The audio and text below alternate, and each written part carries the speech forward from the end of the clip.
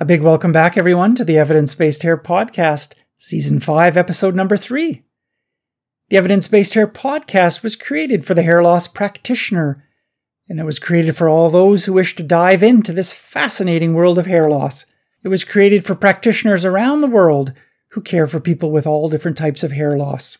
Each week, I review a handful of studies that are changing how we think about hair loss.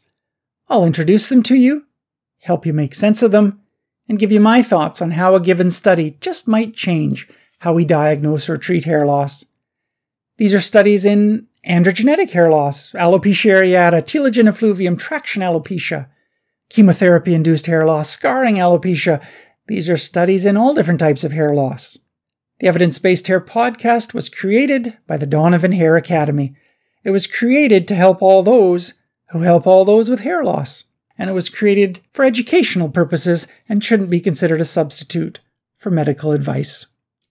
Today, it's my great pleasure to review 5 studies with you. For those of you who want a brief 5-minute overview, a mini podcast within our longer podcast, we'll begin that in just 30 seconds. For those of you who want a bit more detail that can help you incorporate these studies into your own practice, well, you and I will dive into these together. Thanks so much for joining me today. So we begin by a study by Gupta and colleagues in the Journal of Cosmetic Dermatology, June 2023. This study set out to compare how various protocols of Minoxidil and 5-alpha reductase inhibitors compare in the treatment of female pattern hair loss. And the authors reviewed 11 different protocols, including Finasteride, topical Minoxidil at different concentrations, oral Minoxidil, and what was the winner? 5 milligrams of Finasteride. We'll take a look at this very nice study together. Then we'll go on to look at 2 studies that follow the August 18th, 2022 New York Times article titled, "An Old Medicine Gives New Hair for Pennies a Day, Doctors Say." That particular New York Times newspaper article created quite a stir worldwide and stimulated quite a bit of interest in oral Minoxidil. We'll take a look at 2 publications in the medical literature that follow that particular New York Times article. The first was a study by Desir and colleagues in the Journal of Cutaneous Medicine and Surgery, April 2023. These authors set out to compare commenters on the New York Times website, commenters that were posting about this particular article. And Desir and colleagues looked at differences in male commenters and female commenters. And we'll take a look at this very nice article and review some very important differences that may exist between males and females in hair loss in general and their response to this article on oral Minoxidil.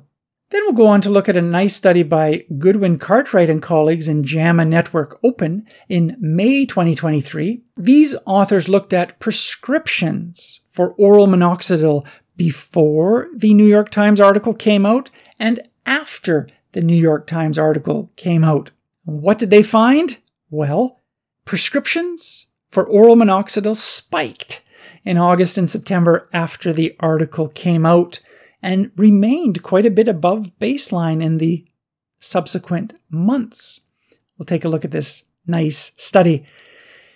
And overall, how these articles in the mainstream media and social media can have such a profound impact on the public.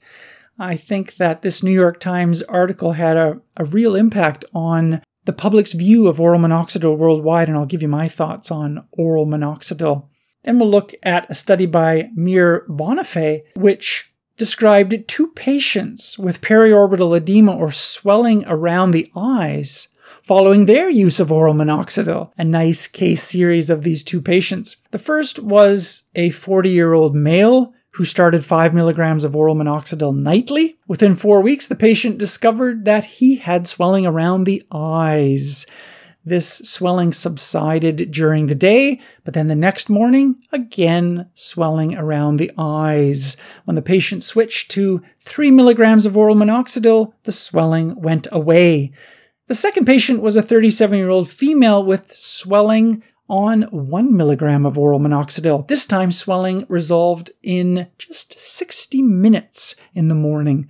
And we'll take a look at these two nice reports of periorbital edema with oral minoxidil. And we'll take a look at past studies describing this phenomenon. And we'll conclude with a nice study looking at telogen effluvium from anti-seizure medications. A study by Rosardo and colleagues in the journal Medicines from June 2023. Epilepsy affects about 1% of the US population, and 1 in 26 individuals will have epilepsy over their lifetime. And anti-seizure medications have an important role in converting people to seizure-free states. Anti-seizure medications rarely cause hair loss, but it's important for us as hair practitioners to know about hair loss with anti-seizure medications because the two most common reasons why patients stop anti-seizure medications is weight gain and hair loss. So we need to know about these medications. So we'll take a look at a very nice review on telogen effluvium from anti-seizure medications. The most commonly described anti-seizure medications in the medical literature are valproic acid, carbamazepine, and lamotrigine. But other anti-seizure medications can also cause hair loss. So we'll dive into this interesting literature together and make some sense of this. The references for all of these studies are in the show notes that accompany this episode. So let's begin by a study by Gupta and colleagues published in the Journal of Cosmetic Dermatology, June 2023. Titled The Relative Efficacy of Monotherapy with 5-alpha reductase inhibitors and minoxidil for Female Pattern Hair Loss, a network meta-analysis study. So female pattern hair loss is one of the more common reasons why patients come into clinic to see us. By age 30, about 10 to 15% of women will have androgenetic hair loss, and this rises over the subsequent years, and by age 60, about 40% of women will have evidence of androgenetic hair loss. The treatments for androgenetic hair loss are somewhat similar to males, but there are some important differences. Topical minoxidil, oral minoxidil, anti-androgens, laser, PRP, hair transplants can be used. We use spironolactone in females. We don't use spironolactone in males on account of the increased risk of gynecomastia or breast enlargement that spironolactone causes in males. One of the important considerations in females with female pattern hair loss, especially premenopausal women, is the use of these medications in women of childbearing years, and is there any possibility that these medications could impact pregnancy? And so those are really important considerations when counseling premenopausal women. There are many, many treatments. The relative efficacy of these various treatments is not entirely clear. How do you rank them from most effective to least effective? Well, these authors, Gupta and colleagues, set out to determine how we rank various minoxidil and finasteride treatments in female pattern hair loss. This study is very similar to their 2022 study, where they sought to rank treatments for male pattern hair loss. And this was one of the top 20 studies of 2022, so do check it out if you're not familiar with this study. But let me review briefly what Gupta's 2022 study was all about in males, and then we'll dive into the 2023 study in females. So the 2022 study looked at how we rank dutasteride, finasteride, topical minoxidil, oral minoxidil in males with male pattern hair loss. What gets first place? What gets second place? What gets third place? Well, they performed a systematic review and meta-analysis of all the data in the literature, looking at minoxidil, finasteride, dutasteride as monotherapy. They looked at 23 studies, 11 with 2% minoxidil, 8 with 1 milligram of finasteride, 3 studies with dutasteride, 2 with 5% minoxidil, 1 with 5 milligrams of oral minoxidil. What was the winner? Dutasteride. Dutasteride, 0.5 milligrams, was the winner in males. Second place went to oral finasteride, 5 milligrams. And third place went to oral minoxidil, 5 milligrams. Really important study which changes how we think about the relative efficacy of these treatments in male pattern hair loss. So Gupta's back now looking at the relative efficacy of these treatments in female pattern hair loss, this new study in the Journal of Cosmetic Dermatology in June. Again, the authors performed a network meta-analysis to estimate the relative efficacy of minoxidil and finasteride at any dose or route of administration. So they searched for articles in the literature. There were several criteria that the article needed to have in order to be incorporated into their study. It needed to be in the English language. It needed to investigate adult women. It needed to have patients receiving the medication as monotherapy. In other words, just that agent, just topical minoxidil, or just oral minoxidil, or just oral finasteride. And it needed to report density changes at 24 weeks. So similar to the 2022 study in males, inferences about the protocol's effectiveness were based on surface under the cumulative ranking curve, or SUCRA values, a statistical method of ranking how good this treatment is at improving hair density. They pulled 13 studies from the medical literature, and these were included in their analyses. So how does one rank all these treatments? How would you put in order from most effective to least effective oral finasteride, oral minoxidil, topical minoxidil at various doses and concentration? Well, the data showed that oral finasteride 5 milligrams was the winner. It was the most effective treatment at 24 weeks, followed by 5% minoxidil solution, 1 milliliter twice daily. So, oral minoxidil 5 milligrams was the winner. Topical minoxidil 5% twice a day was second. Third went to oral minoxidil 1 milligram. Topical 5% foam once a day was fourth. Minoxidil solution at 2% was inferior yet again. And oral minoxidil 0.25 was less effective by these SUCRA rankings compared to oral minoxidil 1 milligram. And what came in last place? Oral finasteride 1 milligram. When you look at the actual SUCRA rankings, which gives some sort of a numerical ranking to the potential for these to improve density at 24 weeks, you can see a number of really important findings. First, you can see that oral finasteride and topical minoxidil 5% solution twice daily are fairly similar in their SUCRA rankings. Oral finasteride is the winner, but topical minoxidil comes in a very close second.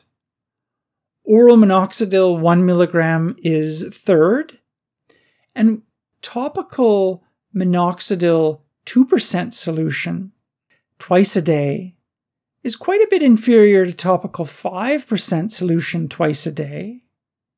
And you can also see that women using 5% minoxidil solution once a day have a much lower ranking than 5% solution twice a day. And I think that's really important because some of our data has taught us that women using 5% minoxidil once a day is pretty close to twice a day, and we should encourage patients to use it once a day. This data certainly tells us that 5% solution twice a day is quite a bit better than 5% solution once a day. Unfortunately, we don't have any data on minoxidil foam twice a day, but we can say that minoxidil foam once a day is not as good as minoxidil solution twice a day. Again, we don't know the data for minoxidil foam twice a day. There is no study of minoxidil foam twice a day. So oral finasteride, 5 milligrams, tops the list in this study. Minoxidil solution, 5% twice a day, is better than once daily. And oral minoxidil, 1 milligram, is quite a bit better than 0.25 milligrams of oral minoxidil. I think that's helpful. I think as we think about low-dose oral minoxidil, we often feel that, okay, at these really low doses, both are pretty good options, but the sucra ranking suggests that 1 milligram is a lot better. One of the key things not to miss as you review this article is what is not here in this study. Dutasteride is not here, so we can't comment on the effectiveness of dutasteride. Spironolactone is not here. This is a study of 5-alpha reductase inhibitors. Bicalutamide is not here. Oral minoxidil 1.25 milligrams is not here. The authors found data on 1 milligram, meeting their criteria. But 1.25 is not here. 1.875 is not here. 2.5 is not here. Topical finasteride is not here. Topical minoxidil finasteride combo solutions are not here. And topical minoxidil foam twice daily is not here. So there's a number of things that are really important that are part of my everyday that are not here to allow us to compare. And I think that's really important. We don't know where spironolactone fits in. We don't know where higher doses of oral minoxidil fit in. I use a lot of minoxidil finasteride compounded agents. That's not here. And this study looks at data at 24 weeks. It doesn't look at data at 1,500 weeks, which is how long many patients are going to need to use this medication. The use of medications and treatments in androgenetic hair loss is lifelong. So we really want to know how patients do on all these treatments after 5 years, 10 years, 20 years, 30 years. In the literature, we have some data about the sustainability of these treatments in males, especially finasteride. We don't have any good long-term data in females using these treatments for female androgenetic hair loss. So this is a study at 24 weeks. But I really like this study. Every good study generates lots of good questions. And this study does exactly that. It shows us that 5 milligrams of finasteride should not be downplayed. Patients often ask me every week, is there really evidence that finasteride works? Show me the evidence. And this data summarizes it for us. This data summarizes that finasteride, in a comparative study looking at how finasteride stands up to topical minoxidil, oral minoxidil 1 milligram, that finasteride's at the top of the list. But it's not a ranking for all treatments. It's a ranking for finasteride and minoxidil protocols. And it's only a study looking at data at 24 weeks. So we need to keep that in mind. If one of these treatments was slower to respond than others, then it's possible that at 52 weeks, the rank order could be slightly different. But keep in mind that many treatments aren't here. And it's not a study of side effects. Remember, when you prescribe medications to patients, we want to think about more than just effectiveness. We want to think about safety, affordability, feasibility, and effectiveness. That's what I call the SAFE principle, SAFE. This is largely a study of effectiveness, the last principle. All these components of safety, affordability, feasibility, and effectiveness go into every single patient counseling. Finasteride might not be an option for a patient who wishes to become pregnant. Finasteride may not be an option for someone with severe depression. Finasteride may rarely affect mood. Finasteride may not be an option for a 52-year-old woman with breast cancer. We don't have any good reason to believe that finasteride causes breast cancer, but there is some feeling amongst dermatologists that perhaps we need to be a little bit careful until we know for absolute certainty about using finasteride in women with a history of breast cancer. Now, there's no good evidence that finasteride causes breast cancer. In fact, there are a number of studies in the male literature which suggest that it probably does not. But out of an abundance of caution, that tends to be a way that finasteride is handled in the management of female pattern hair loss. And so there's much more that goes into prescribing medications than just looking at effectiveness scores. Things like weight gain, mood changes, fluid retention, teratogenicity to a fetus in pregnancy, heart palpitations, headaches, breast tenderness, decreased libido, all of these considerations go into prescribing because all of these things matter to people. This paper will certainly lead to a large number of patients asking for finasteride, probably even more so than now. I'm often asked by patients, can you please give me finasteride? Finasteride's not an appropriate treatment for many young women with female pattern hair loss. There are situations where it is prescribed, but it's not an appropriate treatment for many young women with female pattern hair loss. When you actually look at the SUCRA scores for finasteride 5 milligrams and minoxidil solution twice daily, what you can see is that the scores are not too far apart. That topical minoxidil 5% solution comes in a solid second place, just behind oral finasteride 5 milligrams. I think that's important to be aware of. Is it not reasonable to prescribe topical minoxidil to patients as a first-line agent, given how well it performs in this particular study? That's up to each practitioner, of course, to interpret the data themselves, but we need to remember that topical minoxidil solution did quite well in standing up to oral finasteride 5 milligrams.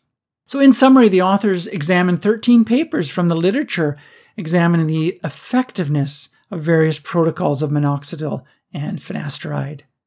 Finasteride 5 milligrams tops the list. So we move on now to 2 studies in the medical literature which followed a New York Times article published August 2022 titled, "An Old Medicine Grows New Hair for Pennies a Day, Doctors Say." Perhaps you're aware of this New York Times article. It created quite a buzz and a stir around the world. The view of that article was that oral minoxidil is an old medicine and people should be more aware of it. It's quite cheap, reasonably safe, and does a good job growing hair. It took the view that more and more of us should really check this out. And it seems that more and more of us have. When you look at Google Trends for oral minoxidil, and I would encourage you all to go to the Google Trends website and punch in oral minoxidil, it's quite amazing what the graph shows. There's a spike in August 2022, and that spike corresponds to the New York Times article publication. But the interest in oral minoxidil continues to climb after that. It doesn't return back to baseline. It continues to climb. So the interest in oral minoxidil is still intense. And I must say that since August 2022, our office has received questions about oral minoxidil every single day. And not a single day has gone by that I've not seen or heard or been called upon to manage side effects related to oral minoxidil. I think that's really important for us today to reflect upon. And reflect upon the patients with swollen feet, swollen faces, excess of hair on their body, palpitations, dizziness, chest pain, shedding, weight gain, poor sleep, vision changes, rashes, and cough. There are many side effects with oral minoxidil that are possible. Now, fortunately, many patients on oral minoxidil do great. So we mustn't forget that. And many patients don't have much in the way of side effects. But some do. And since the publication of this New York Times article, I have been transformed into a highly experienced OMSI. What is an OMSI? It's an oral minoxidil side effect expert. I prescribed quite a bit of oral minoxidil before the 2022 article came out. Probably I've been prescribing it for 7 or 8 years. But I've certainly become much more aware of oral minoxidil side effects in the last year. And I imagine that more of us around the world are being crowned OMSIs. Perhaps many listeners are today. The public carries the view that oral minoxidil is quite safe. Articles like the New York Times article does carry that viewpoint that it's reasonably safe. It does point out some side effects, but it does come with the viewpoint that it's pretty cheap, reasonably safe, and we should really consider it. The public also has the view that oral minoxidil has been hidden from them to some degree, and many of them want to start it. Not tomorrow, not today, but they want to start it yesterday. And that's really important. We have reviewed together countless side effects on our evidence-based hair podcasts and on the website. Just last week, Season 5, Episode 2, we reviewed a male patient who was getting oral minoxidil from the internet and presented with hypersensitivity pneumonitis, a lung side effect from oral minoxidil, and had to be hospitalized on 3 occasions. There's 2 wonderful studies of oral minoxidil side effects. You should check them out. Dr. Vagno, 2021, study of 1,404 patients that were using oral minoxidil and surveyed physicians for what side effects were occurring in their patients, and a nice study by Sanabria of 435 individuals. The patients were phoned and asked directly, what side effects are you experiencing? There's a difference in side effects between those 2 studies. Up to 50% of patients had hypertrichosis, 10% headaches, up to 10% with pedal edema, 4% with palpitations, 1% with swelling around the eyes. Hypertrichosis, or increased hair on the body, was dose-dependent. A nice review by Jimenez Kahi in Dermatologic Therapy showed that at 0.25 milligrams, maybe 6% of people get some excess of hair, but that rises to 56% on those using 5 milligrams oral minoxidil. Swelling in the feet is also dose-dependent. And if a patient is using 5 milligrams of oral minoxidil, up to 7.6% of them will get swelling in the feet.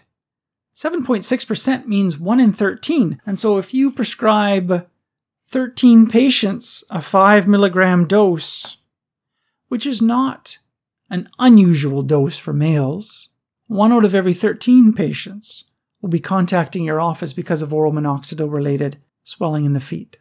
That's a pretty high number. Side effects occur at different times after starting. Within a few days, patients will develop a side effect of tachycardia, if they're going to develop that. Now, most don't develop that, but that's when heart palpitations set in the small proportion that do get that side effect. Within the first week, that's when lightheadedness occurs if a patient is going to get lightheaded. Headaches occur within the first month. But what I'd like you to remember is that it takes a few months before you can really get a sense of how much the patient will develop fluid retention, swelling around the eyes, and hypertrichosis. Now, some do develop this much quicker, as we'll see in a minute. But a patient who phones after a week or a month and says, "Hey, Dr. Donovan, you told me about all these side effects. You told me I might get swelling in my feet. I might get hair on my body. I've been using this for a month. I'm doing great. So you don't need to worry. Don't worry about me. I'm fine." That's certainly great that those side effects aren't present after 1 month, but it can take up to 3 months before you get a good idea if these side effects are occurring. I was really interested to see 2 studies in the literature highlighting the impact of this New York Times article. Desir and colleagues published a nice study in the Journal of Cutaneous Medicine and Surgery. What they did was they analyzed commenters who posted comments on the New York Times website in response to the article. And they looked at differences in comments according to males and females. And there were 825 comments that were posted by the December 16th cutoff. 27% of the comments were from women, 35% from men, and in 38% it was unspecified. The authors looked at the different themes that the comments could be categorized into, and overall there was about 33 themes. Personal hair loss was the most common comment, commenters discussing their own hair loss. The second most common was comments about consideration being given to taking oral minoxidil for hair loss. There was distinct differences according to male commenters and female commenters. Women were more likely than men to comment about being open to trying oral minoxidil for hair loss, discussing the psychological component of hair loss, discussing the importance of hair loss in gender expression. They're more likely to post comments about recommendations to see a dermatologist. They're more likely to seek advice from another commenter. Men were more likely to discuss the need for clear dosing instructions, to discuss other coping mechanisms and tactics like shaving the hair, to discuss the financial perspectives of big pharma, to discuss side effects and safety concerns about oral minoxidil, to discuss how the world views hair loss, to discuss distrust in pharmaceutical companies and the FDA, and to emphasize how common off-label drug usage is. So I really like this study. It summarizes some important differences according to males and females, and it's consistent with prior studies and highlights that the psychological component is very important to both males and females, and so is the impact of hair loss on gender expression. But these issues may be of greater relevance to women than to men, and prior studies support that notion. Of course, it's important to both, but perhaps of greater importance to women. A second study by Goodwin Cartwright, published in JAMA Network Open in May, looked at changes in prescribing practices before and after this New York Times article came out. So authors from the US set out to investigate the rates of new first-time prescriptions for oral minoxidil before and after the New York Times article. Really interesting study. They used a database known as the Truvada database, and this database holds electronic records from 8 different health systems in 13 states. And the authors looked at the database for first-time oral minoxidil prescriptions before the article and after the article. And they calculated the rate of first-time oral minoxidil prescriptions. There was 6,541 patients that were first-time oral minoxidil users in the study. 2,800 individuals received the prescription in the 7 months before the New York Times article, and 3,695 received prescriptions in the 5 months after the publication. They calculated the weekly rate of first-time oral minoxidil prescriptions per 10,000 outpatient encounters, and it was found to be higher in the 8 weeks after the publication in the New York Times compared to the 8 weeks before the publication. And this JAMA Network Open publishes articles free online, and you can check it out. And when you look at a graph of first-time prescriptions, you see this huge spike in August, September, and this corresponds to the new first-time users. But what's so interesting is the rate of prescriptions continues to be higher in the months following. It doesn't return right back down to baseline. And overall, there was about a doubling of new prescriptions following the New York Times article. About a doubling in males and just under a doubling in females. So overall, the authors point out that there was this tremendous spike and then there was a decrease in prescriptions. But when you actually look at the data, it is remaining above baseline in the months that follow the New York Times article. And I think that's really important. It's clear that media coverage of health-related news is powerful, and it can be associated with changes in clinician practices and patient behaviors. And it appears that the interest in oral minoxidil has really increased after the New York Times article, and so have prescriptions. So not only are people interested in knowing about it, but they're actually going out and acting on it. The authors point out here that prescribing patterns were not sustained. So there's a spike and then a decrease. But I think the data here shows that prescribing practices were still quite a bit above baseline. So they didn't drop back. And so I do think prescriptions are quite a bit higher than baseline.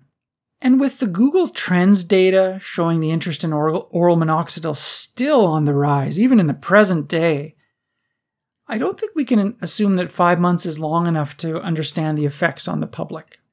And so the authors here really point out that there's a spike and then a tremendous drop. But I think that 5 months isn't long enough to really understand oral minoxidil prescribing practices. It takes time for our patients to process this information, to make an appointment. In some places in the world, it takes time to get into a dermatologist. It takes time to see how your friend or family does on oral minoxidil before you work up the confidence to go in. And it takes physicians time to see how your first patient does or your second patient does on oral minoxidil. Make sure that they don't get any of these side effects. When you first prescribe oral minoxidil, it kind of sounds scary that you can get swelling in the feet, chest palpitations, hair growth all over the body, swelling around the eyes, poor sleep. But once you start prescribing it at a low dose and work up, you realize that, most patients do quite well. And then you prescribe it to more patients. So 5 months isn't long enough to really understand the full impact. But nevertheless, this article really does a nice job characterizing new prescriptions in this Truvada database. But in my experience, there's not been a real waning of interest. And in fact, more and more patients are asking about oral minoxidil spontaneously. And what I have noticed is a tremendous increase in older individuals, 60, 70, and 80, asking about oral minoxidil. I don't know if that truly is a trend, but it certainly is palpable in my practice in individuals in those age groups being very interested in oral minoxidil. Oral minoxidil is off-label. We have to remember that topical minoxidil is approved for certain age groups, 18 to 60 or 65. But it's off-label in 70 and 80 and 90-year-olds. And that's for good reason. I think we do have to be careful about prescribing oral minoxidil to 80-year-olds, 90-year-olds, 100-year-olds. I think we have to think carefully about the health of the individual, other medications they're on. Oral minoxidil increases the chance of fluid retention in individuals that are on certain blood pressure medications like calcium channel blockers. If oral minoxidil does drop blood pressure even a little bit, then that can increase cardiac demand and increase the chances of ischemia. So I think we just have to be a little bit more respectful in certain age groups. But nevertheless, oral minoxidil is definitely an option for many of our patients in ways that it hadn't been in the past. So we go on now to a study by Mir Bonifay in Actus Dermocephalographicus, May 2023, a really nice study by these authors of 2 people that developed swelling around the eyes with low-dose oral minoxidil. Periorbital edema refers to swelling around the eyes, and it can occur with low-dose oral minoxidil. Puffiness can be severe. It can look like an allergic reaction. We spend a long time talking with patients about swelling in the feet. Your shoes may fit tighter. If your shoes fit tighter, let me know. We don't spend as much time talking about swelling around the eyes, and we certainly don't spend much time talking about weight gain. If you gain 2 kilos or 5 kilos or 2 pounds or 8 pounds or 5 pounds, let me know. It might not be because you've been eating more. It may be because of fluid retention, even if you don't have swelling in the feet.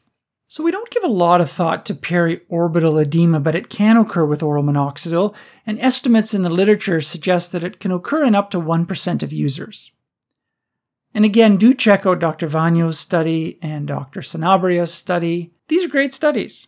Dr. Vanyo's study was a study of 1,404 patients, where they asked physicians and practitioners, how commonly do you think your patients get these side effects? Well, practitioners thought that about 0.3% of their patients had these side effects. Sanabria's study looked at what happens when you actually call these patients on the phone and say, I'm going to ask you a number of side effects. You tell me if you got this side effect or not.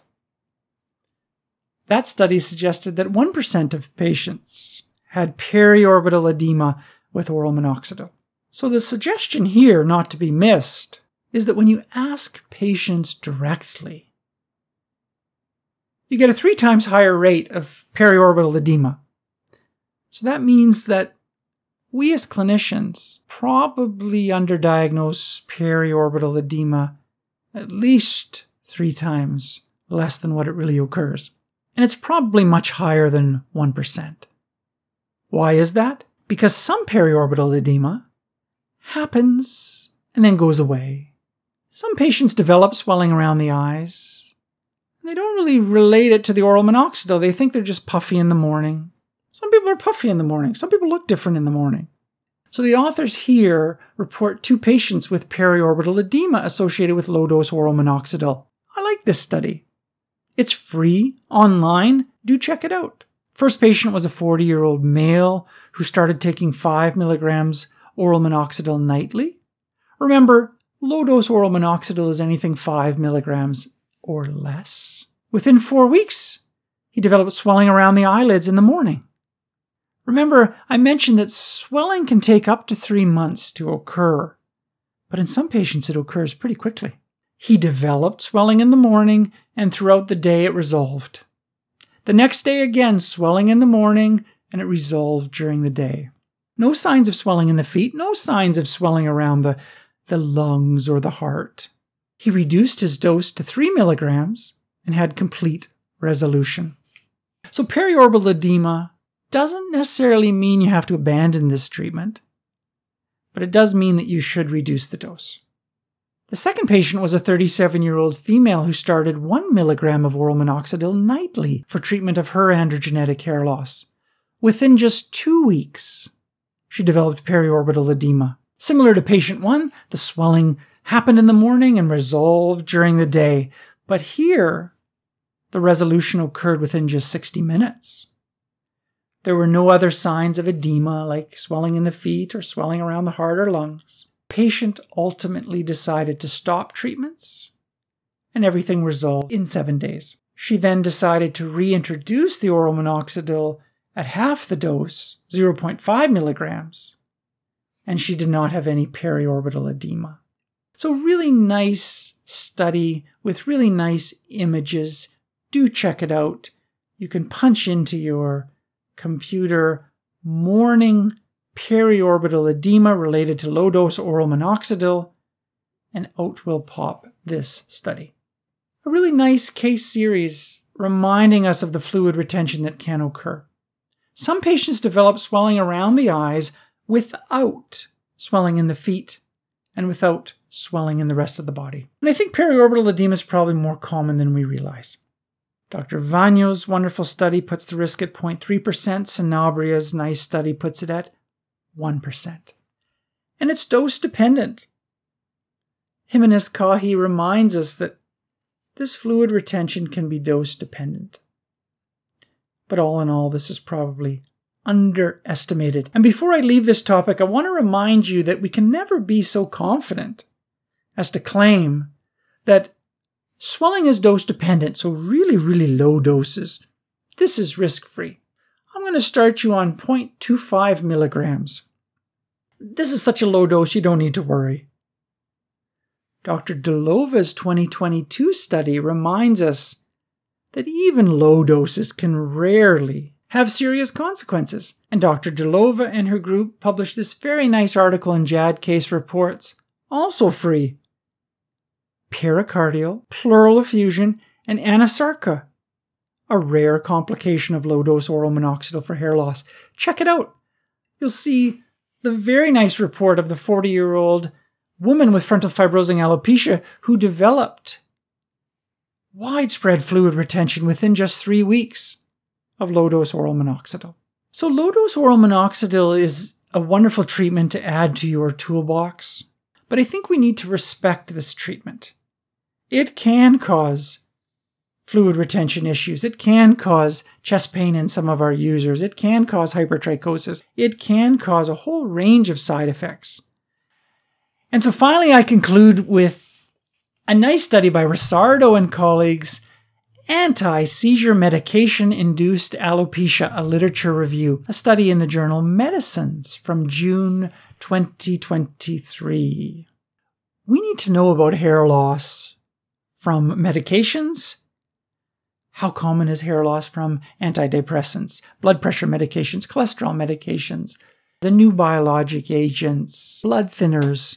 Anti-seizure medications are on that list of medications that we need to have some familiarity with. Why? Because seizure disorders are not uncommon in the world.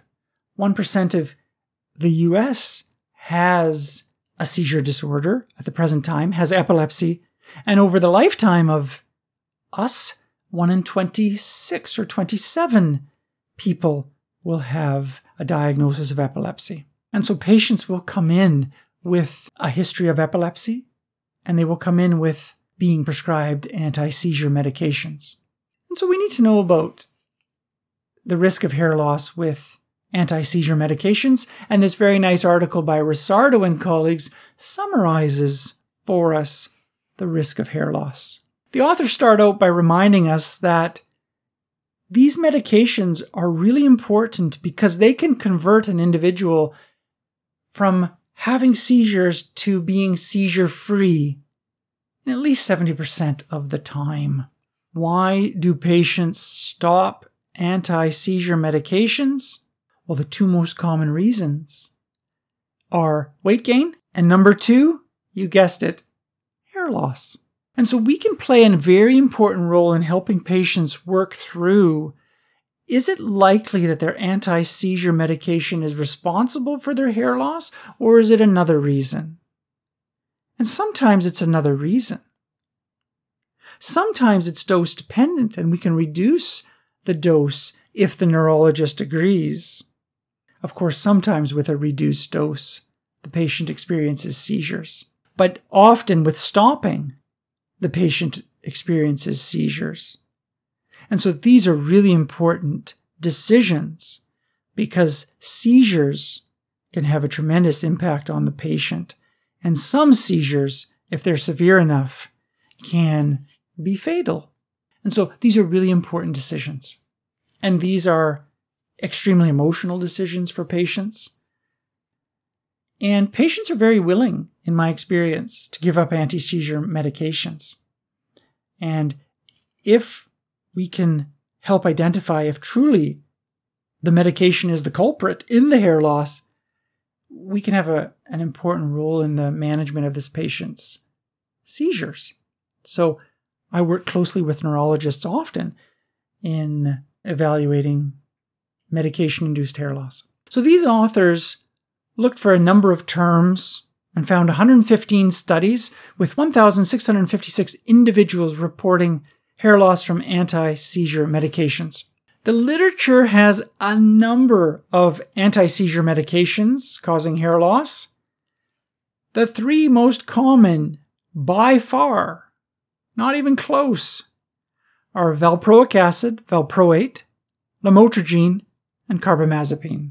But many, many other anti-seizure medications have case reports and small studies to be aware of. So let's talk about some of these. We'll talk first about valproic acid, carbamazepine, and lamotrigine, because these have the most studies.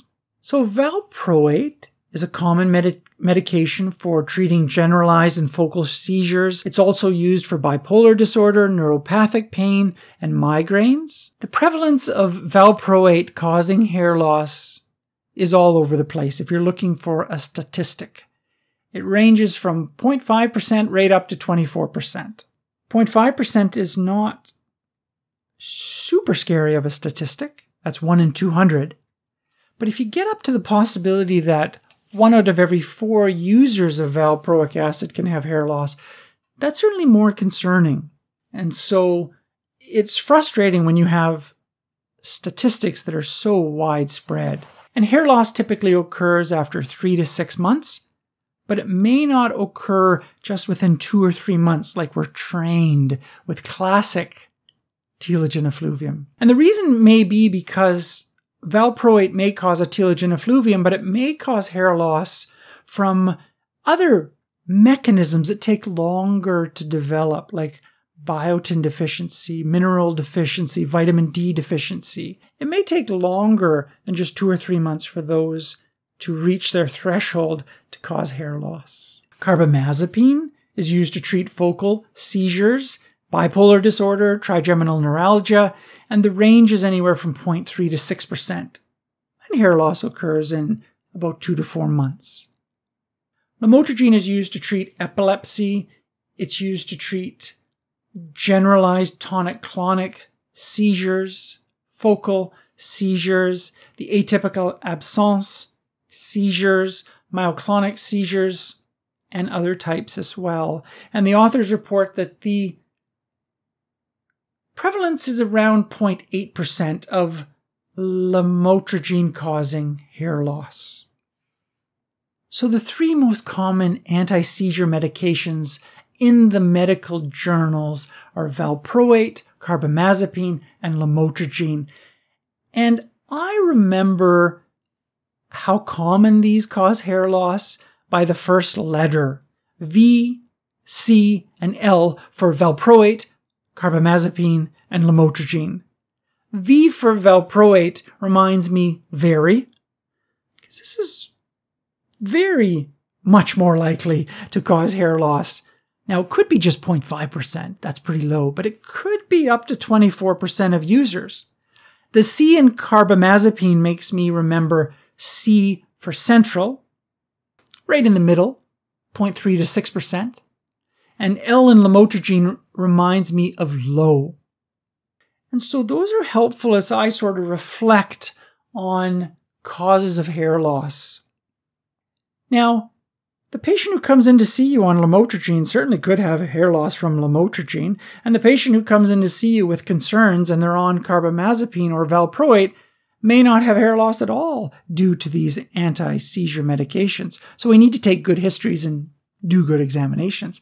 But this gives us a framework. Lamotrigine is low, valproate high, very high. Levetiracetam, or Keppra, was approved in 1999 by the FDA for management of epilepsy. It rarely causes hair loss. 0.4% was the statistic that was introduced into the literature. Hair loss starts anywhere from 3 to 8 weeks after starting. Gabapentin causes hair loss in around 2%. It's often used for neuropathic pain. I use gabapentin often for the management of scalp pain, scalp dysesthesias, frustrating pain that's non-responsive in scarring alopecias. Hair loss can occur in one study even after a week. Topiramate can cause hair loss in around 1 to 2% of users. Hair loss starts around 2 to 3 months, if it occurs at all. Phenytoin, or Dilantin, as you may know it as, causes hair loss in about 0.3% of users, so pretty uncommon. And most patients who do have hair loss in the literature on phenytoin have phenytoin hypersensitivity syndrome, and that may be the cause as opposed to pure telogen effluvium from phenytoin. Pregabalin, which you may know as Lyrica, rarely causes hair loss, less than 1%, 1 in 143 users in one study. The authors round out a few other anti-seizure medications.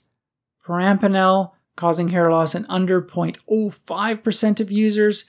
Phenobarbital in rare cases. Vigabatrin, anywhere from 0.9 to up to 10% of users, and tiagabine in about 1% of users. So most studies in the literature are with those three agents I mentioned, valproate, carbamazepine, and lamotrigine, and most of the other anticonvulsants are uncommonly reported in the literature. The ranges can be all over the place, which makes things pretty frustrating. I like to have statistics that are quotable, point on, and so it's frustrating with some of these statistics when you have ranges that are so widespread. That just means our data is not so great.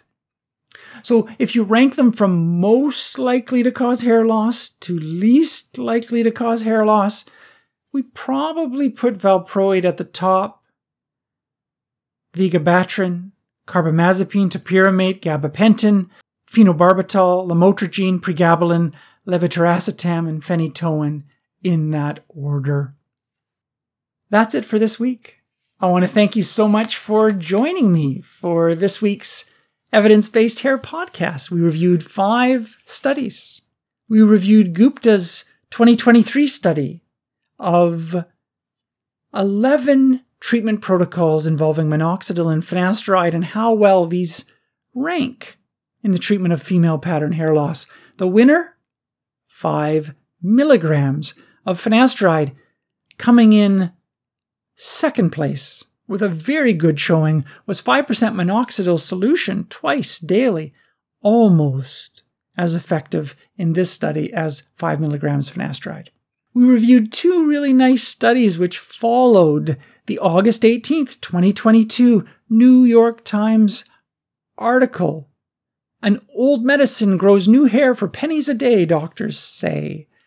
Desir and colleagues in the Journal of Cutaneous Medicine and Surgery reviewed commenters, male and female commenters on that New York Times article, and we reviewed some really important differences in how males and females view hair loss. We reviewed Goodwin Cartwright's really nice study in JAMA Network Open of new oral minoxidil prescriptions before the New York Times article and after the New York Times article. And we saw that prescriptions spiked in August and September, but remained above baseline.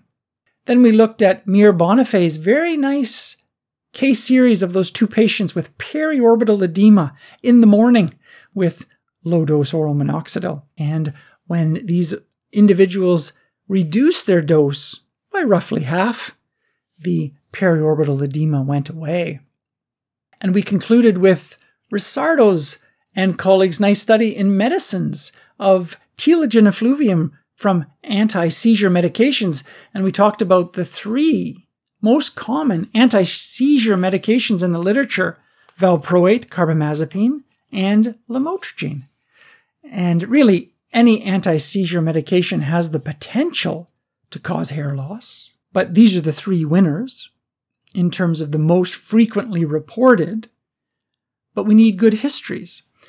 Hair loss typically occurs several weeks to several months after starting. In some studies, it's dose dependent. But if a patient has been on lamotrigine for 7 years and developed hair loss last week, it's probably not the lamotrigine. There's other factors that could be relevant to the hair loss: stress, low iron, thyroid problems, other medications, infections, influenza, COVID-19, other illnesses in the body. These are the likely culprits as opposed to the lamotrigine. Finally, before concluding, let me say that if you're a hair loss practitioner, perhaps a dermatologist or a hair transplant surgeon, or a family physician who sees hair loss, or a cosmetic physician, or you're a trainee in dermatology or plastic surgery, or you're a fellow in one of these programs, and you'd like to dive in and learn about hair loss with me, consider applying to the Evidence-Based Hair Training Program. We meet once a week, either a Wednesday afternoon or a Thursday morning, depending on what part of the world you live in, and we meet for 87 weeks from January 2024 to August 2025. This is an intensive but fun program that molds and sculpts the participant into a hair loss expert with knowledge and skills to engage in lifelong, evidence-based, patient-centered practice. And details about the program and everything you need to know about it are found on our website at donovanmedical.com/Donovan-Hair-Academy, or on our Donovan Medical YouTube channel, which is Donovan Medical. And you can also email the Academy at info@donovanhairacademy.com, and someone will get back to you about any of your questions about the program. Thanks so much for joining me today. I appreciate very much your interest in the Evidence-Based Hair podcast and the comments that you do send to us every week. Next week we're back. It's the second Monday of the month of August, and we're talking about a number of incredible studies in alopecia areata. Research in alopecia areata is flourishing. We will review 5 studies that are really important for us all to know about, and I look forward to seeing you back here on another episode of the Evidence-Based Hair podcast. Bye for now.